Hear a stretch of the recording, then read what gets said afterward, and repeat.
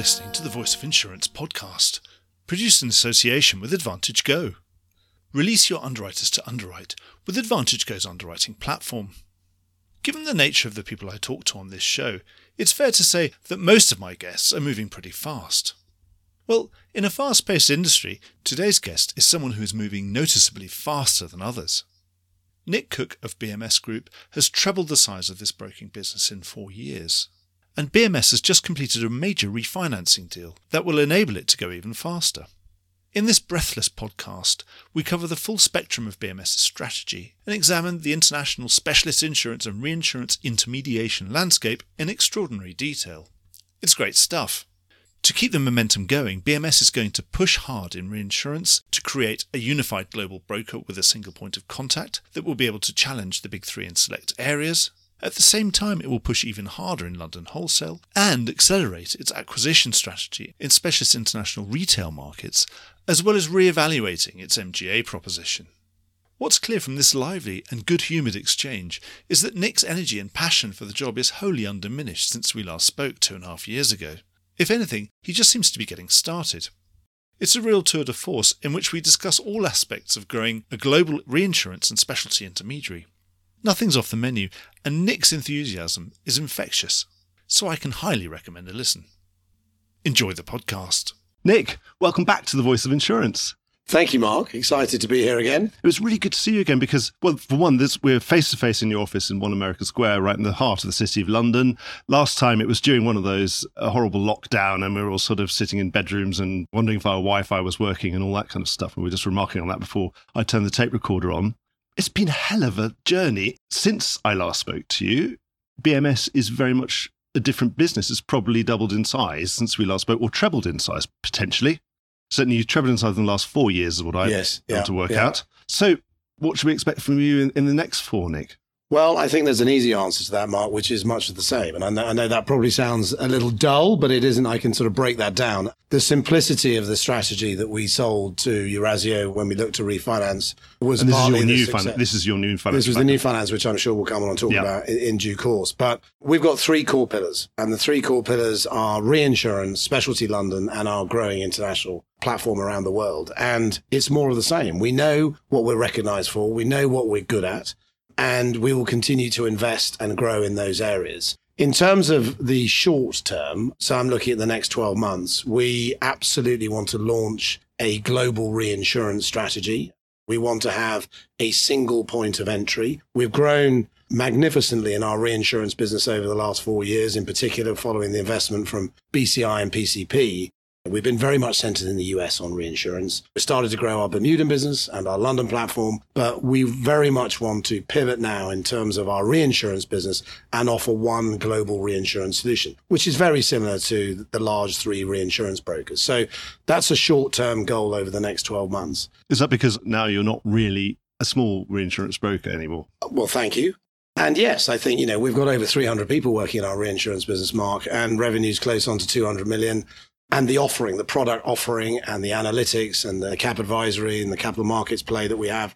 So I think that investment over the last 3 or 4 years has meant that now is the time to pivot and really look at putting in place a global reinsurance structure. And candidly, that's what our clients want. When you're a reinsurance buyer, that's what you're wanting. You're wanting a single point of entry into a broker, offering all the services that a traditional reinsurance broker should offer. And now we believe over the next 12 months is the time to do that. And that's really that you can be more of a generalist and you can probably go head to head with those big I think 3. in any given chosen area where we have to recognize that we can't be all things to everybody. We're not of the scale, but we can do in certain areas and certain product lines where we absolutely can match that capability. Then that's exactly what we will do, indeed.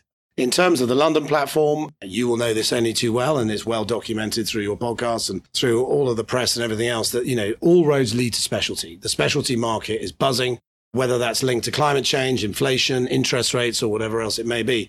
And our specialty business is reflecting that growth. We're seeing more and more business come into the London market across most product lines, particularly from the US. So our ability to grow into that sector over the next 4 years, and you mentioned 4 years, it could be much longer than that, is significant.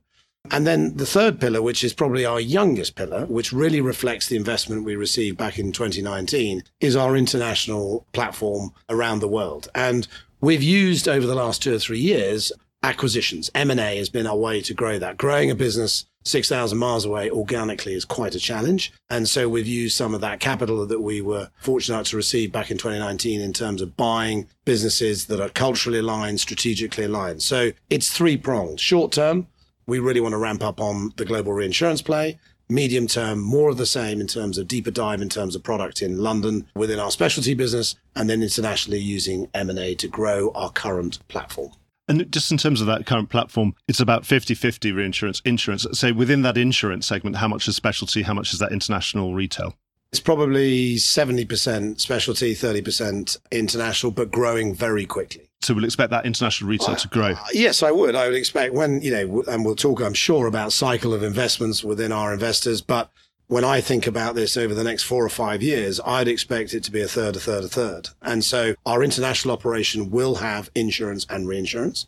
The London platform clearly has insurance and reinsurance. And indeed, obviously, our reinsurance business will continue to grow. So it'll be a fairly even split. I don't expect the blend to change between insurance and reinsurance dramatically. If we succeed, and I'm sure we will, in terms of really building out a global reinsurance platform, then one could expect that blend may change slightly, but not dramatically. The acquisitions are going to be in that retail space, presumably because there are always retail brokers that can be acquired. Presumably, we wouldn't expect to see anything much on the reinsurance side because there really isn't anything necessary for sale to buy. well, who knows? One never knows. Absolutely right. No. I think look, we would dearly love to be a player in terms of M&A in the reinsurance world, but I think that's a well-trodden field. I do believe there is more unsettlement to come within the reinsurance world on the broking side, and so we will hopefully be a net beneficiary of that. In terms of the retail build-out, I do want to make an important point here, which is when we look at acquisitions around the world, most, if not all of those acquisitions, Mark, are not for sale. So we do not enter a process. These are brokers and organizations that we've traded with, that we know.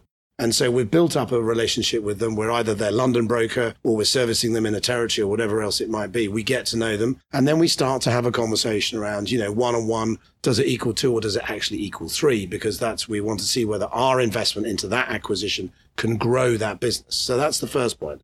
The second point I'd like to make is when we think of retail, this isn't traditional retail. So I'll give you some examples. We bought a business in Latin America this year, 100% surety reinsurance. That's all that they do. We bought a business in Europe, which was fundamentally an affinity-based broker. We're an affinity retail broker in Melbourne in Australia. We're an affinity broker in Canada.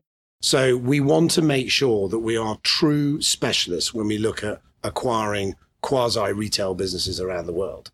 And the last point I'd make on those acquisitions is clearly culturally, it's critical that there is that fit. So we're not an organization that is buying for the sake of buying, that is buying purely EBITDA. They have to fit strategically and they have to fit culturally. Right, yes, because I was going to ask exactly how those things fit. And they fit because they're naturally classes that you're already really strong at here in London and you've been doing the reinsurance for, that kind of thing. So initially, absolutely right. If it's got a London play, then that's obviously even better. But as we look to scale those operations, and again, I'm sure we'll come and talk about that in terms of where we're deploying that investment. But as we look to scale our current footprint, we will obviously increase London revenue that comes in from our own organization. So that's an added benefit. But if we don't have the skill set in London and they have London market business, it would be slightly odd that we would make that acquisition. So it needs to be aligned with our current expertise in the London market. So it's much more sort of people that you've known for quite a long time. Obviously, naturally, a lot of those retail brokers will be sitting and looking 20 years hence and thinking, yeah, I probably do need to ally myself with some global broker. Yes, and indeed. they thought, well, it'd be nice to do it with you. You're right, absolutely, but not exclusively. I mean, what we've asked all of our CEOs around the world, who are phenomenal leaders in their own right, what we've asked them all to do, they know their market better than we do in London. So our M&A strategy is not London driven. It is very much locally driven. They know who the good competitors are. They know who they rub shoulders with day to day, and they know what the good businesses are.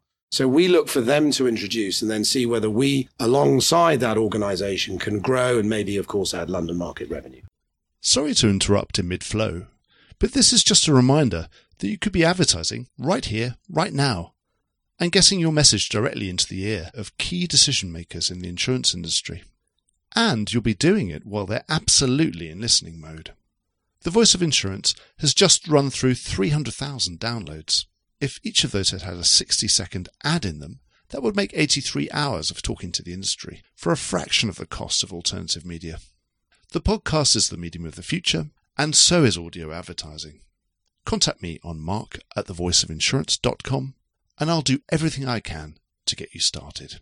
And presumably, sometimes they will use another London wholesaler because they've got a great relationship with them. And that's a good point. And yes, we're in a competitive market. You'd love them to be using you, but then you're probably going to use you if you're the best. I think over a period of time, Mark, we would expect them to use us. I think it's probably the best way to put that. But we recognise that we don't always have that skill set.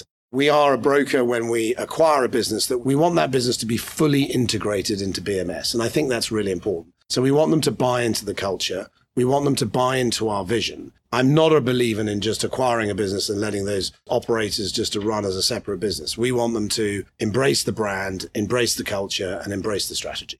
Yeah, and get to know all their colleagues around the world and see what they can do together. Yeah. Obviously, if the retail growth is likely to be by acquisition at the beginning, but you've posted pretty strong organic growth, about 15%, which is well above the market.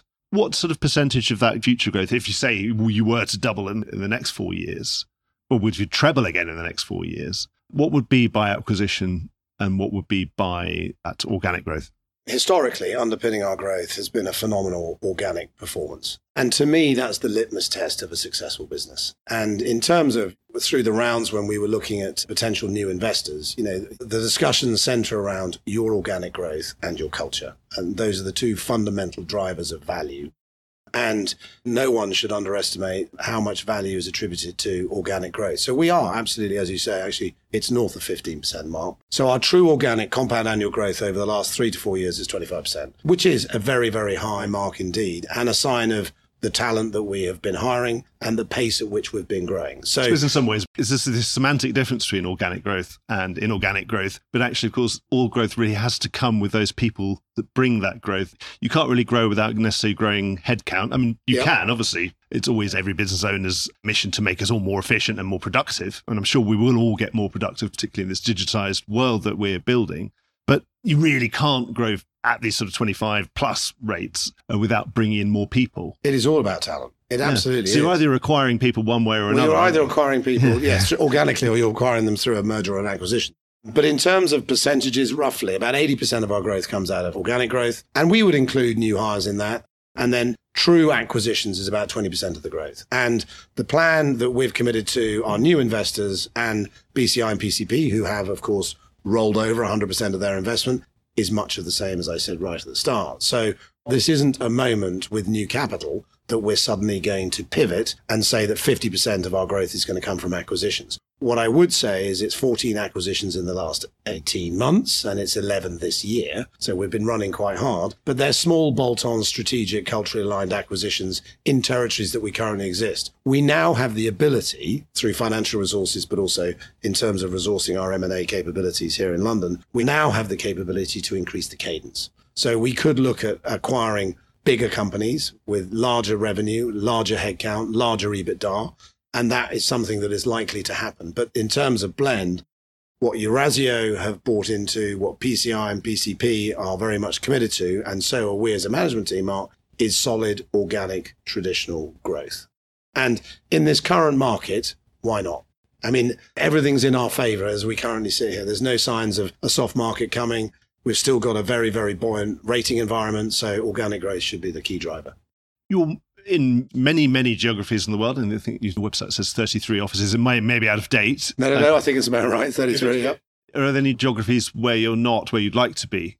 Or is it more about deepening where you already are? Spot on. It very much, in the initial phase of this recent investment, it's very much about deepening where we currently are. And we want to build scale. We've concentrated in the last 12 months in Australia, where we've made 5 acquisitions. We've made 4 acquisitions in Spain. A very vibrant market. There's a lot of interest. You mentioned it right at the outset, Mark. There are a lot of independent brokers who traditionally over recent years might have thought of the big 3 if they were looking for trade. Now there are a number of other independent brokers with significant investments, significant backers, both private equity, sovereign wealth fund, or indeed pension fund, who are playing in those markets. And what BMS offers is something a little different. We offer a global platform, but we're significantly smaller. And so there's huge opportunity in those markets. Now, that said, there are some other markets around the world that are very, very competitive. The Benelux, Germany, multiples and valuations in those markets are sky high.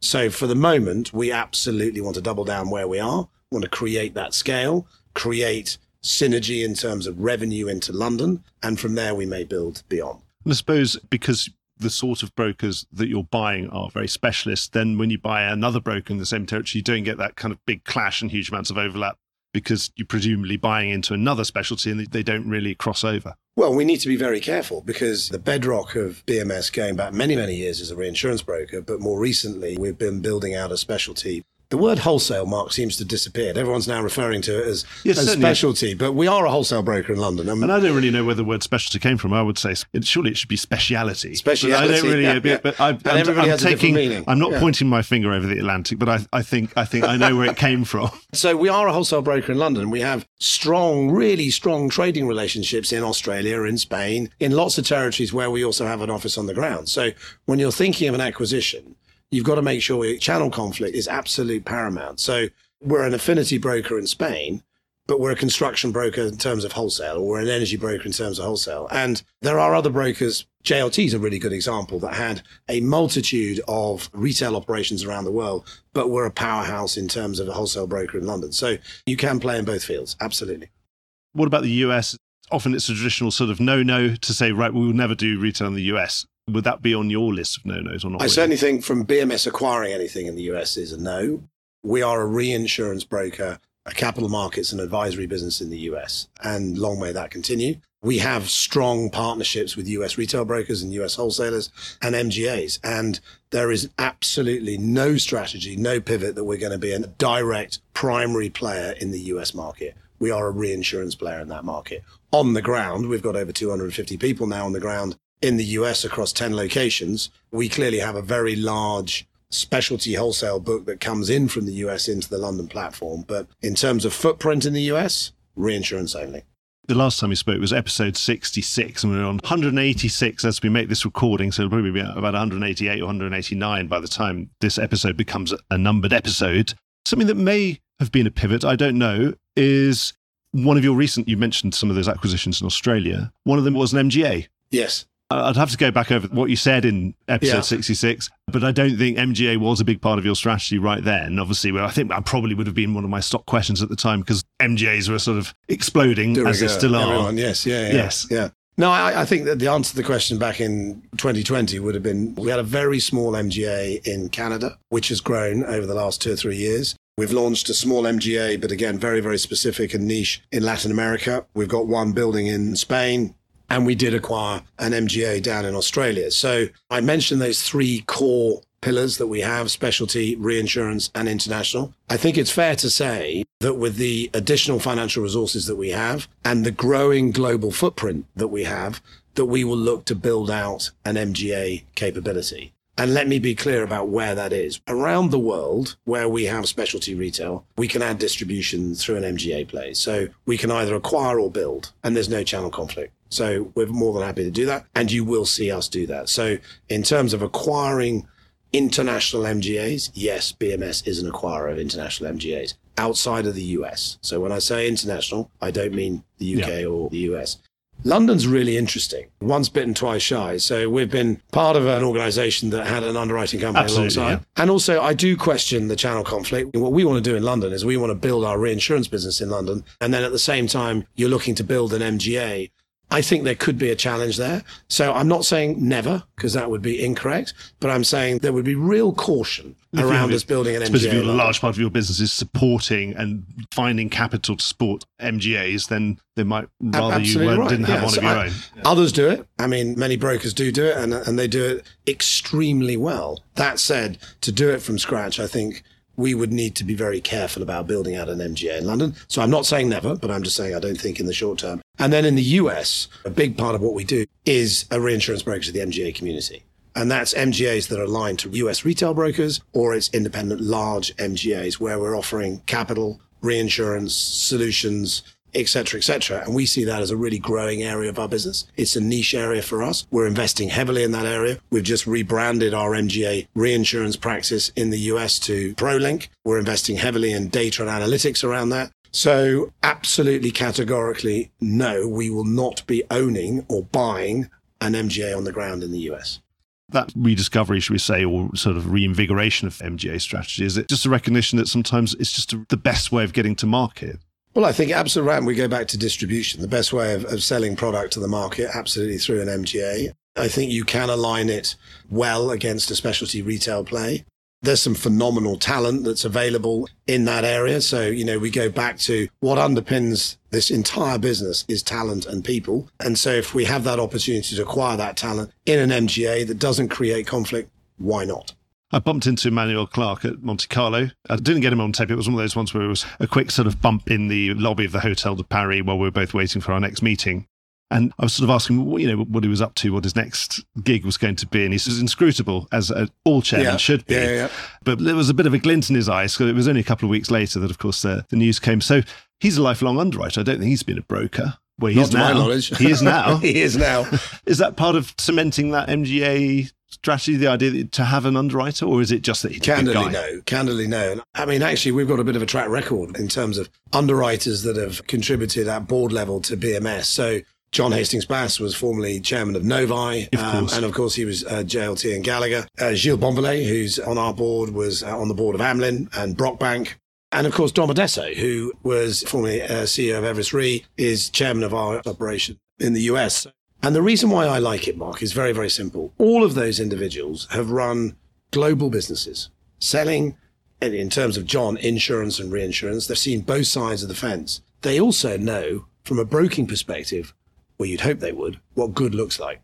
And so the challenge that we get around the board table and around the various organizations is phenomenal from those individuals. They are incredibly experienced, huge in-depth knowledge of our industry. They know what good and bad looks like. And so you end up having a very robust debate because they have a very different perspective. I wouldn't want a board that was surrounded by brokers because that's what we are. And so Emmanuel, in a very, very short space of time, has been incredibly positive around our desire to build out our global reinsurance practice. And of course, he ran a global reinsurance company. So it will be very interesting to see how all four of them can contribute to our continued global expansion. We always talk about diversity of opinion, diversity. Thought, well, actually having a load of underwriters and helping to run a broker is a really good idea. It's a good idea. Well, you certainly get challenged. So there's no doubt. Yeah. So you're just broking your way through the board meeting. Well, you've got to remember there are investors in that board meeting as well. So it's a fairly lively board meeting and environment just generally. Yeah. It always surprises me how much consolidation we've managed to get through all around the world. I mean, you go to any retail market and you see large consolidators hoovering up large segments of the marketplace, and then there always seems to be more to be done.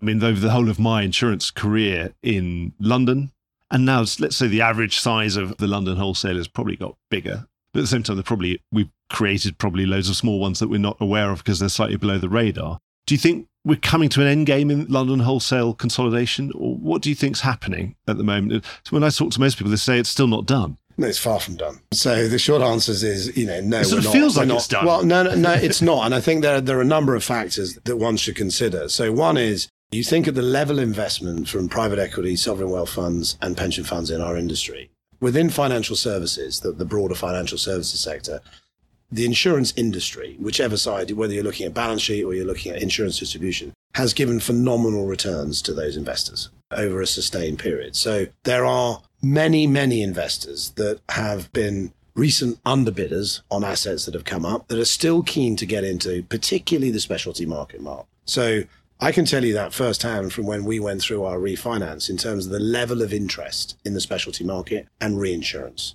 Specialty and reinsurance, which you had many suitors. I would say suitors. I would say there was a huge depth of interest across a very broad investor spectrum globally. I mean, truly globally. So that's the first thing. There are a number of interested buyers.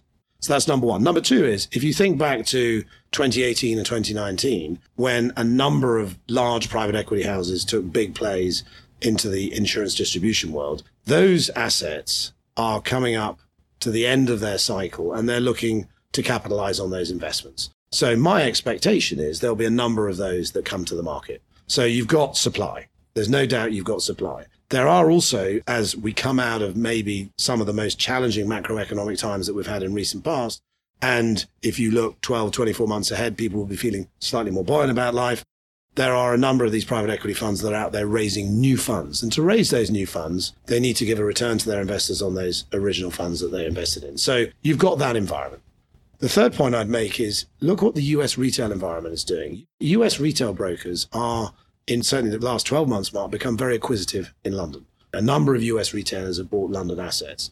I don't see that stopping. I think as options narrow in terms of entry into the London market, I think there'll be more and more US retail looking to acquire in London. Interestingly, a number of large European retailers are also backed by private equity pension funds, sovereign wealth funds. And I think they feel slightly miffed that they've missed out on this specialty bubble. And they are beginning to flex their muscles in terms of looking about how they can get into the London specialty market and the broader reinsurance market. So I just think there's a lot of interest in this sector. There are a number of large independent brokers in the sector who have significant investments from both private equity pension fund and sovereign wealth funds, all of whom go through these cycles, these natural cycles. And so it's far from done. It's far from done. There's also, as people consider, management teams consider, investors consider an eventual turn in the market cycle, scale matters. Scale and diversification matters. Investors look for scale and they look for diversification.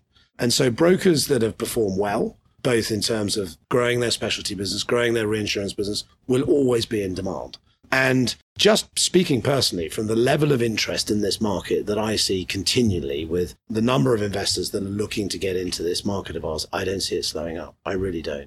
Now, what you could argue is, well, is there the choice? Are there that number? There are those that say they are not for sale and those that will need to refinance at some stage because that's the natural cycle that we all live in, and that will throw up opportunities. So I do not think it's done at all. And you're part of this world, of course. Okay, you're on a new cycle now, so you've got breathing space for a few years, but you don't necessarily have the clock on the wall. You don't have to look at it ticking every day. And some of the commentary around the nervousness about being owned by private equity, I just fundamentally disagree. I think that the great joy that we have now is we have 3 investors, all of whom are minority investors. The majority of this business is owned by the employees and by a pension fund. That's as long-term capital as you can get. The joy of private equity is it gives you investment, capital, direction, discipline, and at the end of the day, it gives us the opportunity to bring in liquidity. And it's commonplace in the US. It's commonplace. You look at some of the larger independent retail brokers perpetually refinancing every 2 to 3 years. There's some large global brokers headquartered in London that are also on that same path. So it's the connection that I find troubling, the connection between private equity and we must sell. No. We absolutely need to refinance. And to be crystal clear on this point, a really good example is our recent refinance where BCI and PCP didn't take £1 off the table. They reinvested 100%. So they've gone back into a new cycle, having reinvested 100% of their proceeds from back in 2019. And we were able to bring in a third sponsor, Eurazeo, which gave liquidity to the employees, which who have now taken that liquidity and reinvested. So that model, to me, and to many others, particularly in the US, is forever independence. But do you think that can go on forever? I mean, would it just suddenly make more sense to be a public company at that point? If you increasingly spend a huge amount of your time, or members of your board are spending a lot of time permanently refinancing, you think, well, you might as well just do your quarterly returns on the stock exchange like everybody else does. Well, when you say permanently refinancing, we ended up refinancing probably 2 years ahead of plan. And that was because of the success of the business and the growth that we achieved. So that's a positive. I don't see that as a negative. I think that's a significant positive. So there wasn't a requirement for us to refinance when we did. We refinanced because of the performance, the outstanding performance of the business. We wanted to refinance our debt. We wanted to refinance our acquisition facility because we wanted to have a much more significant ability to deploy capital in terms of acquisitions. And we wanted more equity because of what we think is going to happen around us. Now, you might question the timing because pre-summer 2022, everything was looking rosy and dandy. Interest rates were rock bottom and it was all very easy to refinance these deals. And then, along came autumn. And the macroeconomic picture changed overnight and it became a challenge. But the resilience of Eurazeo, I think primarily, and the success of our business allowed us to get that refinancing away. So we're now in pole position. We have refinanced our business. There are other brokers and other organizations out there, Mark, that aren't in that position. So an IPO, it's always discussed in terms of a possible exit for any private equity. For us, we're not a global retail model. So I would argue that might be a little bit of a challenge. And I think personally, there is such interest and supply of interested capital in our market, in our sector, whether it's reinsurance or whether it's specialty, that in the medium term, and I can't go much beyond the medium term, there would be no reason for a public listing. Obviously, we've had a very active time in reinsurance. It's a bit like currency markets of nothing happens for years and suddenly there's usually a tectonic plate just sort of goes crash. We had not much happening and then Benfield was taken over by Aon, 2008. And then what's happened over the last 3 to 4 years, I'd say, is a comparable period, but even more of a sort of Jurassic period, all sorts of stuff going on. It was Marsh taking over JLT with that, and then JLT Re being part of that. And then Aon's failed merger with Willis, again, really setting the cat amongst the pigeons. During that period, obviously it must have been good for you as an independent sitting there with a flag saying, look, come over here. You don't have to deal with all the politics over there. You can come and we can carry on growing. Do you think you could have been more aggressive to take that opportunity, or do you think you did it aggressively enough? Great question. Just with hindsight. No. I think hindsight, yes. Could we have been more aggressive? Undoubtedly. Would we have been more successful, though? I'm not so sure. As I said earlier, we're very strategic about the bets that we make, and cultural fit for us is absolutely crucial.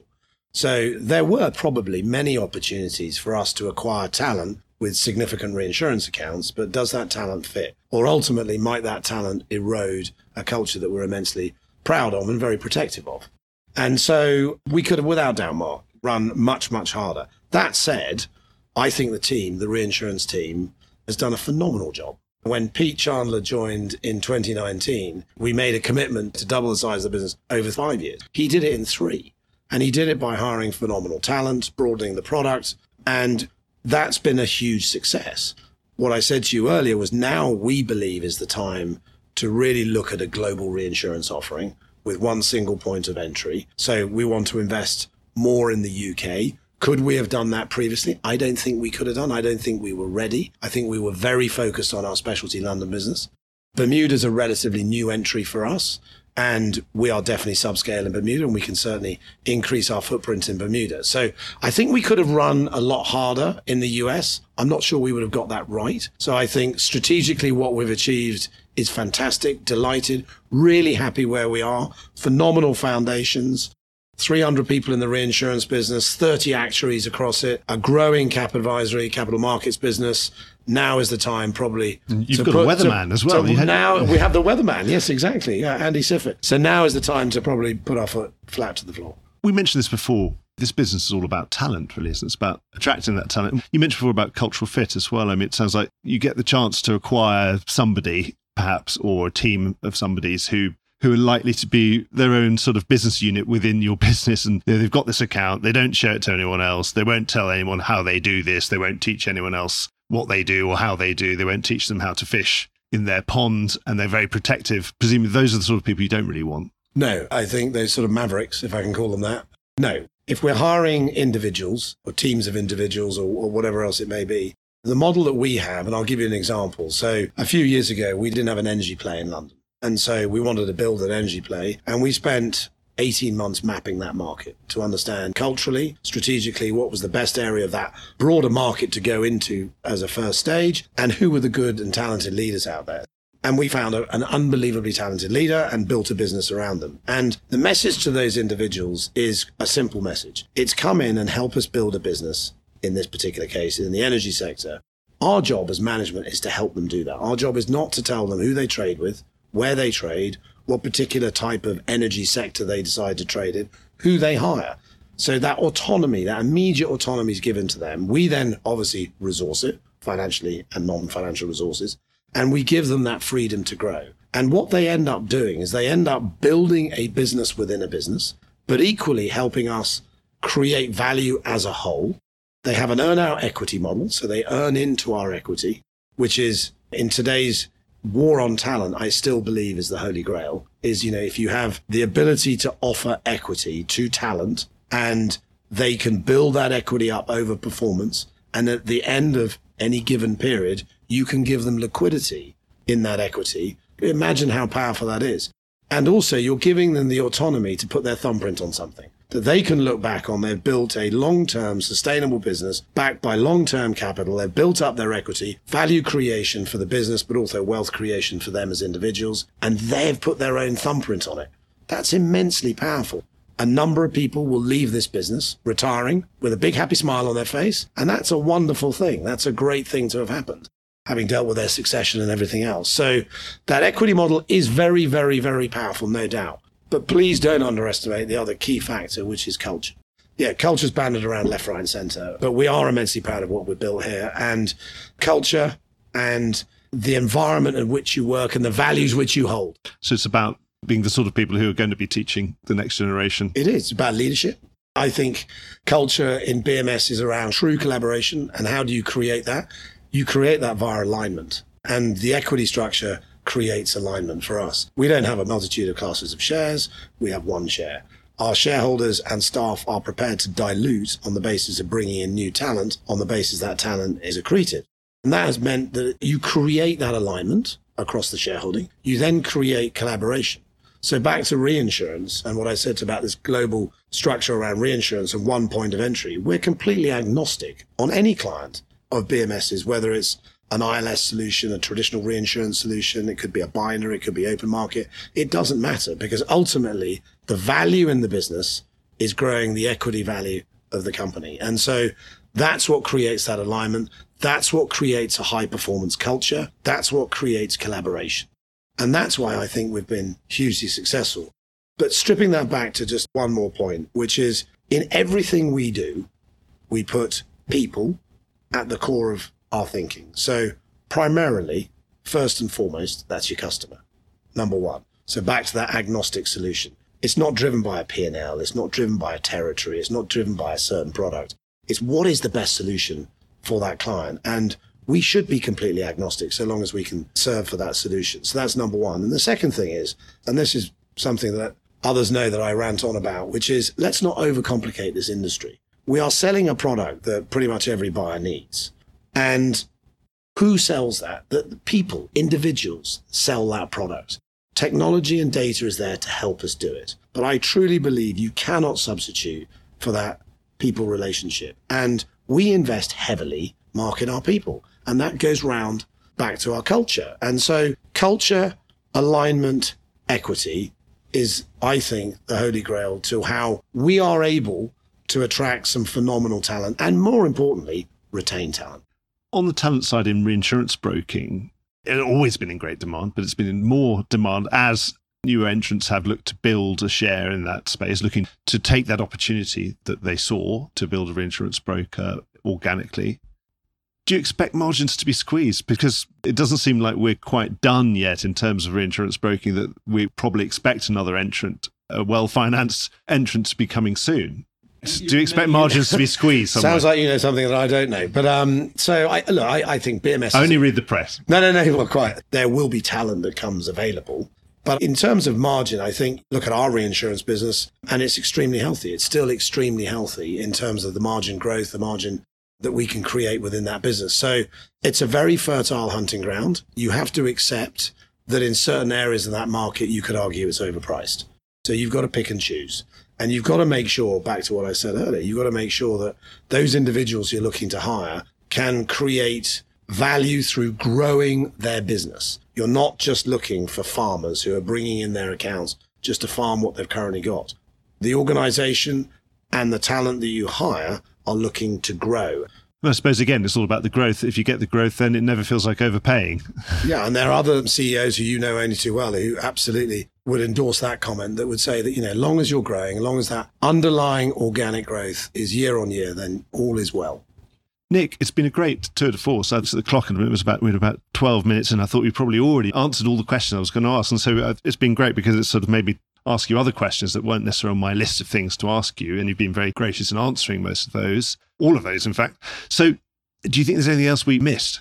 Yes, Mark, there's absolutely one thing I want to talk about, which is going back to talent. And I should have said this when we were talking about talent. I get quite frustrated when I hear in the market that all we're doing is regurgitating talent from broker to broker, from underwriter to underwriter, and that we're not doing enough in terms of diversity and gender equality around hiring across the market. I just don't see that. Look, I know we can do a lot more, but if I think of BMS and our role in the wider market, we are hiring a great diverse talent from outside of the industry. Yes, of course, we regurgitate within the industry and we hire talent from competing brokers and others, but we're hiring more actuaries who have never been in the industry before. We're hiring data scientists. We're hiring lawyers. We're hiring young talent who's never been exposed to the insurance or reinsurance market. We're actively out there in communities, really engaging with the young community. We've got a strong graduate trainee program, a strong apprentice program. So that just doesn't correlate with what I read and hear in the press. And I think maybe, is that a London phenomenon?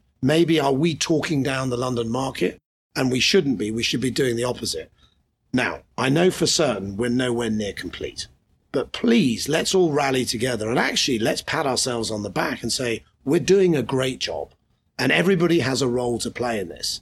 And so let's embrace what we've done already and embrace the success that we're creating and this phenomenal young talent that's joining the business. And let's trade on the positives rather than always on the negatives. So that's just a little frustration of mine that I wish some of my colleagues in the market would actually look at the positives rather than the negative. It's one of those things sometimes, I suppose, because some of those younger people, of course, they haven't had time to build a career and become a name for themselves. It's probably us as journalists, again, we're guilty because, of course, we can only do the ones that have the name recognition that will become a headline. So we get this impression that everyone's moving.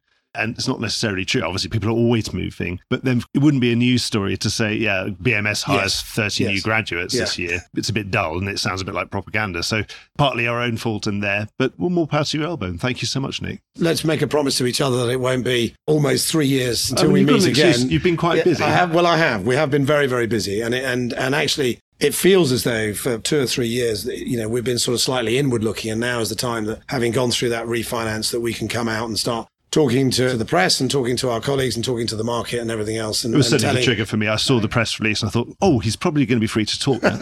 Yeah, so I wouldn't say that things have slowed up because I've got a new investor who's got a new toy, so they're keen for us to grow. But but thank you as always. Really enjoyed it. Off you go, get your head down and do all the things you have to do. And then when it's time to resurface and get some air, then make sure you spend some time talking to the Voice of Insurance. Will do. Thanks, Mark. Well, I hope you enjoyed today's episode. If you did, don't forget to subscribe or leave a like or a review or recommendation on whatever podcast platform you used to access this programme. These really help get the word out. Before we go, just a quick reminder that advertising slots are available here and in other places in the Voice of Insurance podcasts. Podcasting is the fastest growing medium and attracts a high quality audience of key decision makers. It's also an intimate medium where you, the listener, are right in the room with me and the interview subjects. Needless to say, that means it's a great way of getting your message out directly to an audience because you know you've got their full attention. It's also very cost effective. So get in touch with Mark at thevoiceofinsurance.com to find out how you could be speaking directly to the industry. The Voice of Insurance is produced in association with Advantage Go. Release your underwriters to underwrite with Advantage Go's underwriting platform. Voice of Insurance is produced by me, Mark Gagan. Music was written by Anna Gagan and produced by Carlos Gagan. Check out more podcasts and written comment pieces at www.thevoiceofinsurance.com.